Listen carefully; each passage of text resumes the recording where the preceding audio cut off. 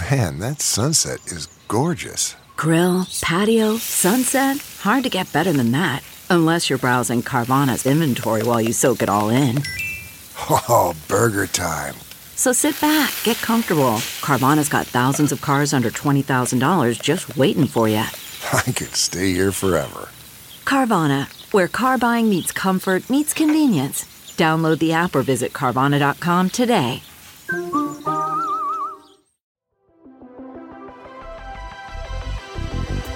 Welcome to the Gaming Ride Home podcast for Monday, June 22nd. I am Kyle Hilliard. Here's a whole bunch of video game stuff that happened recently. Crash Bandicoot 4, It's About Time, has gone from leaked rumor to real official game. Min Min, the ramen-inspired character from ARMS, is coming to Super Smash Bros. Ultimate, and Super Smash Bros. Creator Masahiro Sakurai has 2 TVs in his living room. And Nintendo is backing away from making mobile games. Crash Bandicoot 4, It's About Time, is official.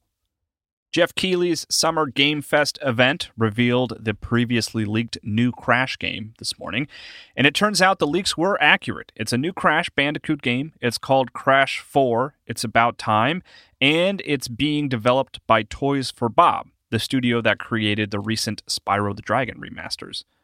The trailer shows what looks like familiar Crash gameplay with a somewhat new art style. He looks a little different from the version we saw in the recent remasters, but the gameplay looks like classic Crash, complete with running toward the screen chase sequences.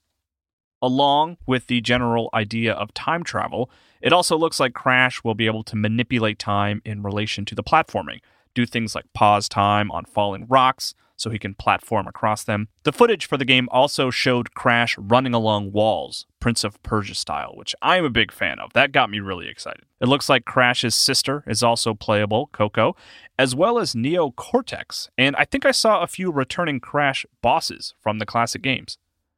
The trailer ended with a joke about how few times Crash has managed to defeat Neo Cortex, and it also kind of wipes away the non-numbered Crash games out of existence in a strange way.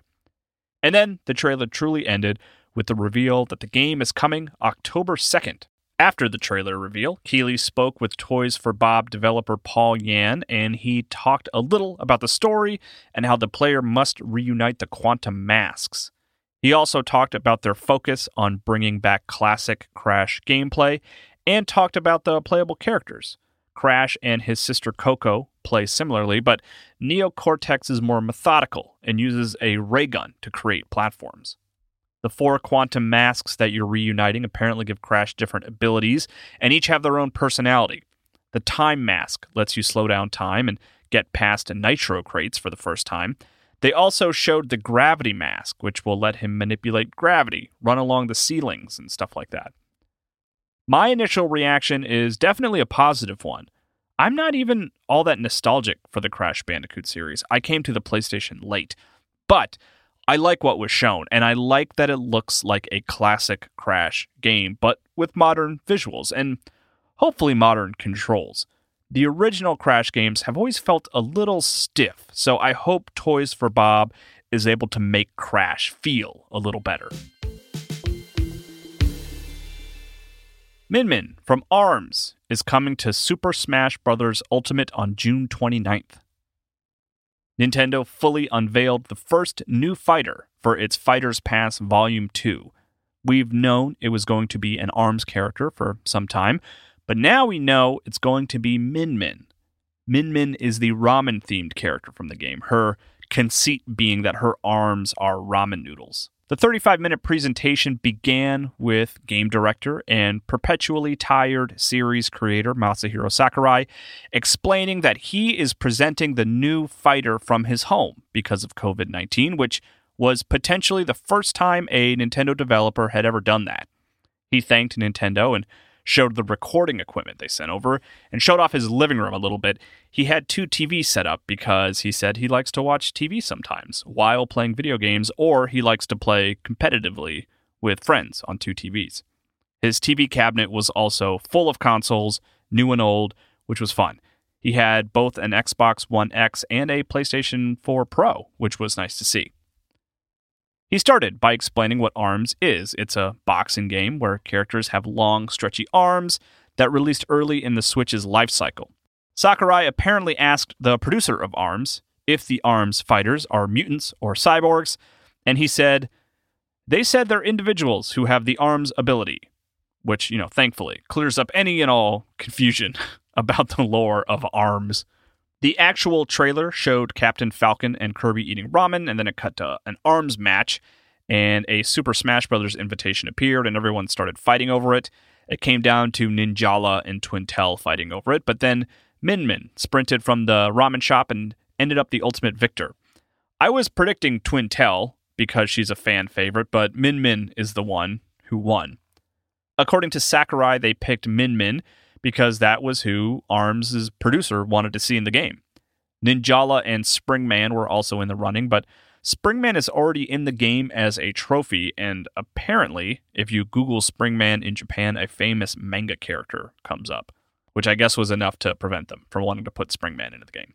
Expectedly, Min Min has incredible range, and she's good against heavy characters, and she can also use various attachments just like she can in the base ARMS game. She can tilt her long-range punches up and down too, and the A and B buttons correspond to her left and right arms. She may have range, but it makes her easy to dodge. She has big vulnerability windows, and she doesn't do well against attacks from above. She does have close-range kicks, though, so she's not totally useless up close. She also jumps really high, but her recovery, her third jump, is actually her sending her arm up in order to grab onto the ledge, which is unique. Her final smash also calls in a bunch of other ARMS fighters, which is cool. There is also a new ARMS stage, which has some cool stuff. It has jump pads on the edges and in the middle, and the arches above the arena are actually physical objects that you can hit. Min Min will also come with 18 ARMS music tracks, and I like ARMS' soundtracks, so that's cool. And it's all coming June 29th. She's the first of 6 planned Season 2 fighters. Some other additions on the way. There will be a Ninjala ARMS Mii costume, as well as a Tekken Heihachi costume, Callie and Marie from Splatoon costumes, and surprisingly, a Vault Boy from Fallout costume, which might have been the biggest surprise from the whole stream. The Spirit board is also going to start accounting for costumes if you own them. The example used was if you fight against Cuphead on the Spirit board, it's usually Mega Man, but if you own the Cuphead Mii costume, you will actually fight a Mii in the Cuphead costume, which is cool. It will also be made easier to retry Spirit board matches, and they quickly showed a few strategies of how to beat some of the harder Spirit board matches, which was a little strange. Finally, Sakurai ended the presentation with some amiibo news and showed Joker from Persona 5, which I'm very excited about and fully plan on buying. And he also showed Dragon Quest XI's hero character as an amiibo, which is very cool. Nintendo has cooled overall on amiibo, but I still really like them, and I want to see more. Both the Joker and Hero amiibos will be available fall 2020, but Sakurai warned that quantities will be limited. He also warned that quantities for future DLC amiibos, like Banjo-Kazooie, fingers crossed, hopefully that one's coming, will also be limited. Overall, it was a good presentation. It's super fun to see inside of Sakurai's home. It's actually one of my favorite things about seeing these kinds of pandemic streams from game developers is getting a peek inside their homes. Min Min isn't the most exciting fighter, but she seems cool. She seems different, which is always fun. I actually don't have a lot of predictions for what the rest of that DLC roster might look like.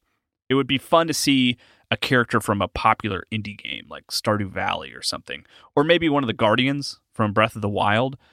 But they have really stuffed that roster incredibly well and have hit all the big fan requests. I think Waluigi is that last potential holdout. He'd be fun. I'm curious to see what the rest of the roster will look like.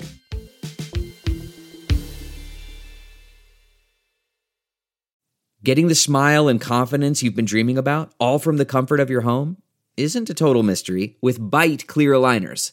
Just don't be surprised if all your friends start asking, "What's your secret?" Begin by ordering your at-home impression kit today for only $14.95. Byte clear aligners are doctor-directed and delivered to your door. Treatment costs thousands less than braces, plus they offer flexible financing accept eligible insurance, and you can pay with your HSA FSA. Get 80% off your impression kit when you use code WONDERY at Byte.com. That's BYTE.com. Start your confidence journey today with Byte. Delve into the shadows of the mind with Sleeping Dogs, a gripping murder mystery starring Academy Award winner Russell Crowe. Now available on digital. Crowe portrays an ex-homicide detective unraveling a brutal murder he can't recall. Uncovering secrets from his past, he learns a chilling truth. It's best to let sleeping dogs lie. Visit sleepingdogsmovie.com/Wondery to watch Sleeping Dogs, now on digital. That's sleepingdogsmovie.com/Wondery. Nintendo is slowing down its mobile efforts. Nintendo has been experimenting with mobile gaming for years now, but mostly in response to shareholder demands that the company get into the lucrative market. It seems now, though, according to a story from Bloomberg's Takashi Mochizuki, Nintendo is rethinking that approach. Mochizuki wrote in their article, Nintendo company is retreating from the $77 billion mobile gaming arena after disappointing results deflated once lofty ambitions, ending a multi-year effort just as the market goes through an unprecedented COVID-era boom. President Shuntaro Furukawa proclaimed 2 years ago that smartphone games would be a $1 billion business with growth potential, building on his predecessor's promise that Nintendo would release 2 to 3 mobile titles each year. That spurred hopes among investors that the gaming powerhouse could carve out a substantial slice of the market. In May, however, the president adopted a markedly different tune, saying, "We are not necessarily looking to continue releasing many new applications for the mobile market." This potential new approach calls into question what the future of Nintendo's mobile games, specifically regarding the ones that have not released yet. There were public plans for a Zelda mobile game at one point, but that plan seems less likely than ever now. Mochizuki wrote, Nintendo hasn't announced what apps it will release next, but the chief of its mobile development partner, DeNA Company, President Isao Moriyasu, has said not to expect new apps from it until near the end of the current fiscal year. That suggests a long wait until Nintendo's next smartphone game. You can find the link to the full Bloomberg article in the show notes. I was never super excited about Nintendo going into the mobile market. As a developer and publisher, it is so good at building consoles and releasing games that are perfect for the console, and I always felt like they were handicapped by the mobile platform. And then, additionally, they seemed uncharacteristically trend-chasey for those games. The Fire Emblem game, in particular, felt disappointingly familiar to other mobile games. I did like Super Mario Run quite a bit, as well as the Dr. Mario game. I put a lot of time into both of those games and enjoyed it. I also liked Mario Kart Tour mechanically. I thought it played well, even if I didn't like the free-to-play element of it. I actually reviewed Mario Kart Tour for IGN, but it was one of those games that I have not returned to much after finishing the review. I'm honestly happy to see Nintendo redirecting away from mobile games. I wouldn't be opposed to them releasing maybe some of their classic games on mobile where it would work well, as opposed to coming up with completely new games for the platform, but I don't think Nintendo is interested in that. Games like Super Mario RPG or Paper Mario or Golden Sun, I think would work well on mobile, but Nintendo barely likes re-releasing its games on the Switch, so I don't think it would ever consider bringing games like that to mobile. Now, less than ever. Here's what released today. This is a weird one, but for all the Kingdom Hearts superfans out there, Kingdom Hearts Dark Road is out today. According to the press release, it's, quote, a new original story and unique gameplay experience within the hit mobile game Kingdom Hearts Union Cross Dark Road. So it's not a new game per se, but it takes the mobile Kingdom Hearts Union Cross and adds a big separate story that sounds like it may have some legitimate relevance to the larger Kingdom Hearts story. Azure Striker Gun Vault 2 is also out today on Steam. It's a 2D Mega Man X inspired platformer from developer Inti Creates, a developer that really now specializes in Mega Man inspired games. It released first on 3DS in 2016, but it's nice to see it make its way to Steam. It's a solid game, especially if you're into that 16-bit era platformer. Also, weird little bonus announcement, My Hero One's Justice 2, the fighting game based on the popular anime My Hero Academia, is getting a photo mode this summer. I love the anime, but I don't love the game, but I am excited to see Bandai Namco lend it this kind of continued support. I would love to see a My Hero Academia action RPG at some point. I hope Bandai Namco is working on that. That's it for gaming news today. People are just absolutely ripping through The Last of Us Part 2, and I don't blame them. It is a difficult game to put down. It still kind of blows my mind to see people already hitting credits, though. I think I clocked in at about 32 hours in the end, so that is quite a sprint for the people that started playing it on Friday. Cleaned up my house this weekend after going all in on Last of Us Part 2 over the week. Kind of turned my house into a mess because I was ignoring everything, but I found some time to play games this weekend. I played a little more Final Fantasy XIII. I am eager to see that game to the end. I don't know if I just forgot how to play after taking such a long break, or if I just happened to hit a difficulty spike, but I found myself dying a lot. I actually kind of enjoyed the challenge, as most of the game has been pretty breezy up to this point. It definitely surprised me, though. I also, somewhat randomly, played a bunch of Golden Sun last night. It's a Game Boy Advance game, but I'm playing it on the Wii U Virtual Console, so I actually just pulled the Wii U into the bedroom, plugged it into an outlet, but I didn't even plug it into a TV, and then I just played the game on the gamepad. I have a lot of nostalgia for that game, but I never beat it when it originally released. I was at the end boss, but then my Game Boy was stolen from my car's glove box while I was at the movies, so it's a game that's always been sitting in my backlog, uncompleted. I don't know if I will finish it with this playthrough, but I have been really enjoying revisiting it. If you have corrections or just feedback in general, feel free to send me tweets or DMs to either at Kyle M. Hilliard or at Gaming Ride Home, or you can send an email to kyle@ridehome.info. And please consider leaving a review for the podcast wherever you listen to it. You can also check out my Twitch account, Kyle Impersonator, where I am playing through Metroid Other M right now. I made the decision. That's what I'm playing. I'm about 2 hours in. I like that game. I think it has a bad reputation, so I'm gonna try to clean up that reputation a little bit and play and beat the game. You can also find me on the MinMax Show for more long-form video game discussion. I will talk to you more about video games tomorrow.